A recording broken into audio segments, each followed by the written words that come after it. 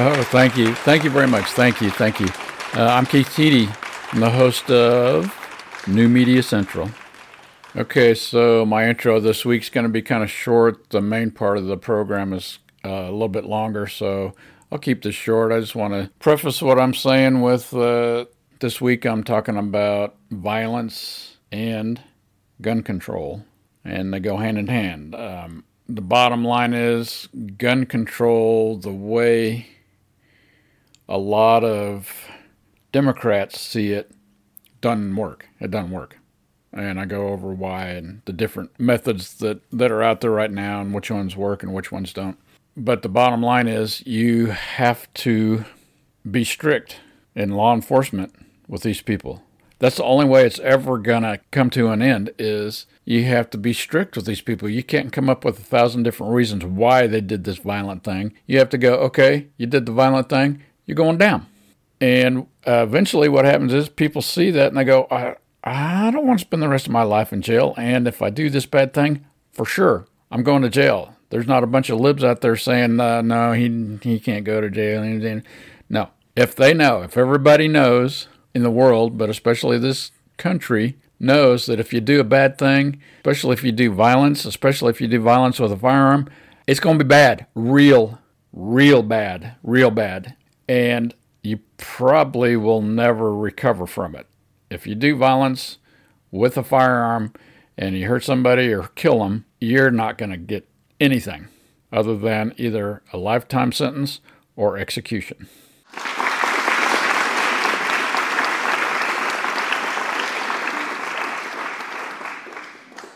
I'm going to talk about violence a little bit. We have a shopping mall near our house. It's 3 or 4 miles away. I don't know, 5 miles. I remember when I was a little kid, I went to this mall and have really, really good memories of it. Matter of fact, a childhood friend of mine, it was built right around the time we just started driving, 16 or 17 years old, and we would regularly drive to the mall because it was a destination. It was a fun place to go. We enjoyed being there. There was all kinds of cool stuff there. Food, anything you could ever think you might want to buy, especially like in clothing or something like that. And I just have really good memories of it. The time takes its toll on everything. I went there. So this was what I'm talking about was 35 years ago or something when it first opened. And it was so cool. It was a really cool. I mean, I'd been to shopping malls before when I was younger, and they were way far away. But this was right next to us. It was real close to us, and it was just awesome. It was the cool big shopping mall, and it was right here. So anyway, I went there. Oh, I don't know. It's been a couple of years ago. For a couple of reasons. There was something there at one of the Dick's Sporting Goods, I think it was. No, it wasn't Dick's. Anyway, sporting goods store. I went there because I wanted to buy something. They had it there. And I also went to a restaurant with my youngest daughter one time. It was called something about noodles and things or something like that. Anyway, they had one right there. So it was a twofer. I got to go get that item at the sports store, and I also got to go have lunch at a place that I knew I liked because I'd been with my daughter, and I did, and it was depressing because you can't ever go back. You know that old saying, you can't go back to where you grew up because it's never going to be the same, and it's depressing. Well, this was that, plus it had taken a major dive. It was nothing like it used to be. When I was going there, when I was 15 and 16 years old, it was brand new, of course, and it was shiny and bright, and everything was clean and wonderful, and it was awesome. When I went there a couple of years ago, it was dingy, and it was run down, and something else that you really can't quantify. It's the way the people were acting there. When I was going as a youngster everybody was happy, everybody was upbeat, everybody was walking quickly and had purpose, and they were going from here to there. When I went a couple of years ago, there was hardly anybody there, for one, which was scary. Another thing was the people that were there were walking real slow, and they had their head down, and they were shuffling along, and it didn't hit me at the time. To me, it was just kind of creepy to be there. And it was sad because I had such good memories of the place. Okay, so anyway, we have this really nice mall, completely enclosed. So when you walked from store to store, you were inside the whole time. And it fell off the cliff, actually. Well, I wouldn't really say that because it took years and years. It took, decades. But it did. It fell off. And it was not a good place to go. Well, sometime around then, shortly after that, my youngest daughter, this had to have been a few more years ago than that, but my youngest daughter was still doing the mall thing. Kids like to go to the malls where they can meet up with their friends and walk around in relative comfort and relative safety. Anyway, there was a shooting there. This happened several years ago. And matter of fact, in its last 10 years or so, there's been a lot of shootings there. I wouldn't say a lot. 3, I believe. 3 different incidences. Well, anyway, after the first one, we're telling our youngest, you can't go there anymore. And she wasn't very happy about it. I understand that. But we said, nope, not going there. Well, then I go and I'm totally depressed by it. And then another shooting happens. And it makes it even worse. And it's like, okay, this is where we cannot go any longer. We can never go to this place that I had such wonderful memories of. So it's sad. It's a place we just can't go anymore. And then yesterday, there's another shooting there. Matter of fact, it was right there at the noodle place where I went to get the lunch that one day. It was right there. I'm in disbelief that this area where I grew up and have fond memories of and was totally safe. Our parents didn't have any problem with us going up there and spending time. There was no issues as far as safety. And the little bit of issue that there was about safety was completely covered because they had mall cops, people in law enforcement that were walking around all the time. And they weren't there because there was a problem. They were there to make sure there was no problem. Well, somehow, in the interim, it fell off, and even though they have a police station right there in the mall, this thing happens. So, what I'm getting at here on this podcast this week is violence, and it's going to happen, and it's happening more and more. People are frustrated. People don't know what they're going to do next because so much stuff is changing all the time. We're getting in wars where the whole world is crazy. And to make it even worse, with communications that we have now, which are the greatest thing that could happen to humanity, is also one of the worst things that could happen to humanity, because in reality, bad things have always been going on. We just didn't really know about it. So we got to walk around with rose-colored glasses, as they say, and we didn't know all this bad stuff was going on. Now we know. With the internet and with social media, we know what's going on around the whole world all the time within seconds. And the downside of that is it seems like there's more of it because of that. The more there is of a certain thing, the more amplified it is, and if it's a bad thing, it's more bad. So I don't know if I explained that very good, but anyway, I think everybody gets it. You have a bad thing, and then when you find out this bad thing's going on all over the world, it's a lot worse. We have the perception that the world is a more evil place, whether it is or not.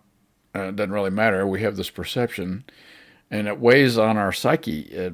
Everybody in this country and everybody around the world thinks the world's going bad. the result of that is there's going to be violence. Whenever bad things happen, violence happens. It's that way. And so we got the violence happening at the mall that I grew up with and loved, and we also feel like there's more violence because of all the communication we have these days, and it just kind of is balling up in this crazy insanity, and people are reacting violently, and people are dying. And the more people die, the more violent it seems, and the more likely it is there's going to be more violence. And what I'm really getting to here on this podcast this week is gun control. And I did that whole thing in the beginning to just illustrate that there is violence. When you have violence, when you have violent tendencies in people and you have firearms readily available, then you got a problem. But the real problem is, how do you fix this? Because gun control, the way the Democrats think of it, is take everybody's guns, law-abiding or non-law-abiding. And we've all heard the argument, what's the problem with that, is if you take guns from the law-abiding, the only people that will have guns at that point are the outlaws. So that's clearly not a solution. Here are some of the things that Democrats want to do to fix the gun problem. Universal background checks. I don't have an issue with that. We definitely have to have background checks before we sell a gun. It's not going to be the thing that fixes it. And here's why. It's not the guy that's going out and buying the gun for the most part. The guys that are creating this violence are either getting it on the black market, or they're stealing it, or some other means that's not going through the background checks. So that clearly is not going to work. It helps. I will be the first to say that background checks are necessary and required. We got to have them. And if we keep doing them, we'll get better, where we know when we do the background check if the person is really a good guy or a bad guy. Hopefully we can get that figured out. And background checks will help a lot. They got what they call red flag laws, and it allows law enforcement to temporarily confiscate guns from people that they think might create problems with them. And that's okay too. It's probably necessary. Problem with that is the same problem we have with everything. Any kind of law of any kind is, who gets to decide?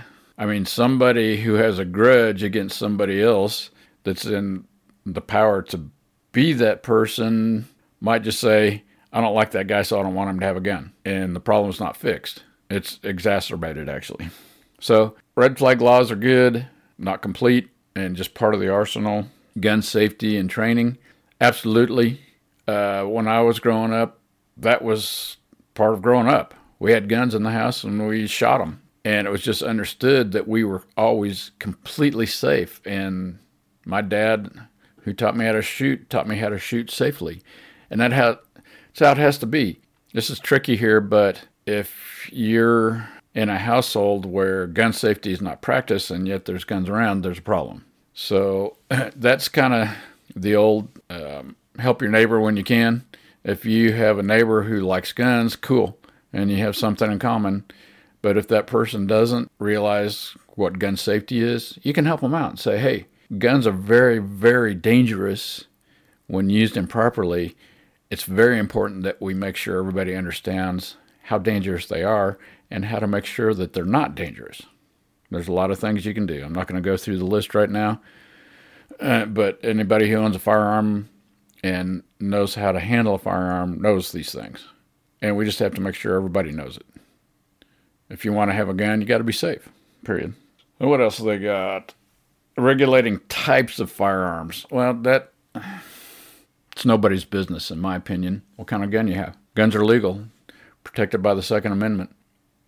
I have an AR, and I like it. It's a semi-automatic, and it shoots a lot of bullets fast. I know how to handle it, and I would never, ever allow anyone to borrow it or even steal it. There's no way anybody's going to get a gun out of my house. it would be 0.000000% chance of that happening. Could, and you never say never, but it's not likely anybody's going to steal a gun from my house. So I've got that gun. I'm totally safe with it. I enjoy shooting it. I mean, you get these Democrats that go, what are they going to do with that gun? They don't need 700 rounds of ammunition every time they take it out. Well, you don't need it. You also don't need a Lexus. I mean, you can drive around in a little Chevy, but there's things you want. Why should somebody be allowed to buy a Lexus? Because cars are lethal weapons also, and not be able to buy an AR. So that's flat out not going to work. Because, once again, if someone in the criminal element wants an AR, they're going to get it, legal or otherwise. So that doesn't, restricting and regulating the types of firearms doesn't work at all. So anyway, where are we at? Law enforcement is where we're at. When people figure out that if you cause a crime with a firearm, you're going to be gone. You're going away for a long, long time. That's the only way to do it. And here's why. Trying to restrict guns, trying to get rid of guns will never, ever, ever, ever, ever work.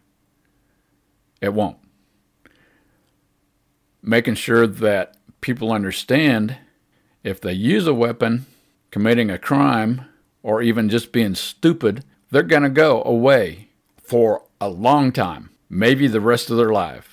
And that's where we are on a lot of things right now. Crime's a problem with this current administration. It's totally out of whack. And that's never going to change either. You can't just, let's be nice. If we be nice to everybody, they'll be good. No.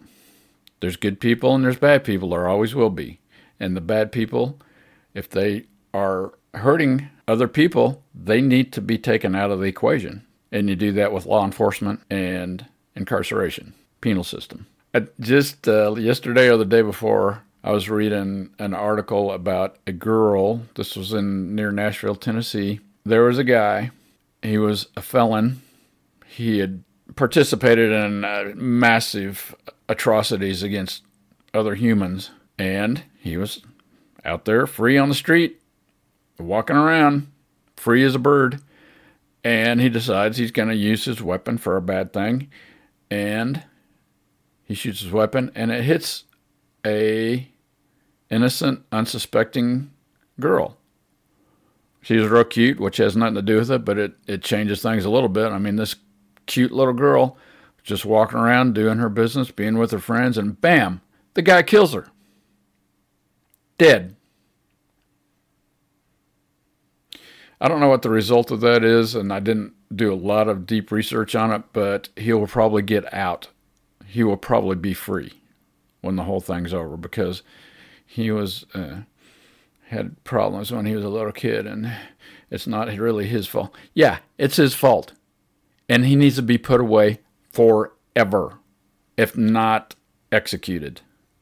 And I know a lot of people have problems with that. I don't. We have to get these bad people out of society. And we all know it. This liberal concept of, we'll take care of them if we're just nice to them. No. It never works. It never will, because it never has and it never will. And you have to be hard on bad people. You have to get them out. And there's two reasons for that. One, good people don't have to worry about them anymore. And people that are on the fence thinking, life of crime? No, I can't, because the penalty is too severe. Right now, people are going, life of crime? Yeah, they're not going to do anything to me anyway. I mean, people can walk into a retail store right now, grab stuff off the shelf, and walk right out and flip everybody that works there off as they're going out the door, because they know they can't do anything. They know. They don't have a thing to worry about. That's wrong. So violence is not good.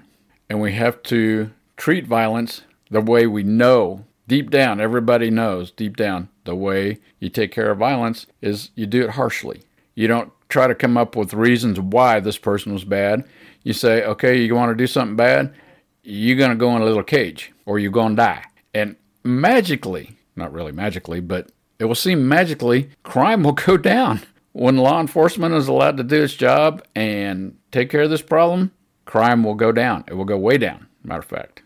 And so that's my podcast for this week. This is how we take care of violence and bad actors. We do what we all know, every one of us knows needs to be done. When you're a little kid and you do something bad, you get a spanking.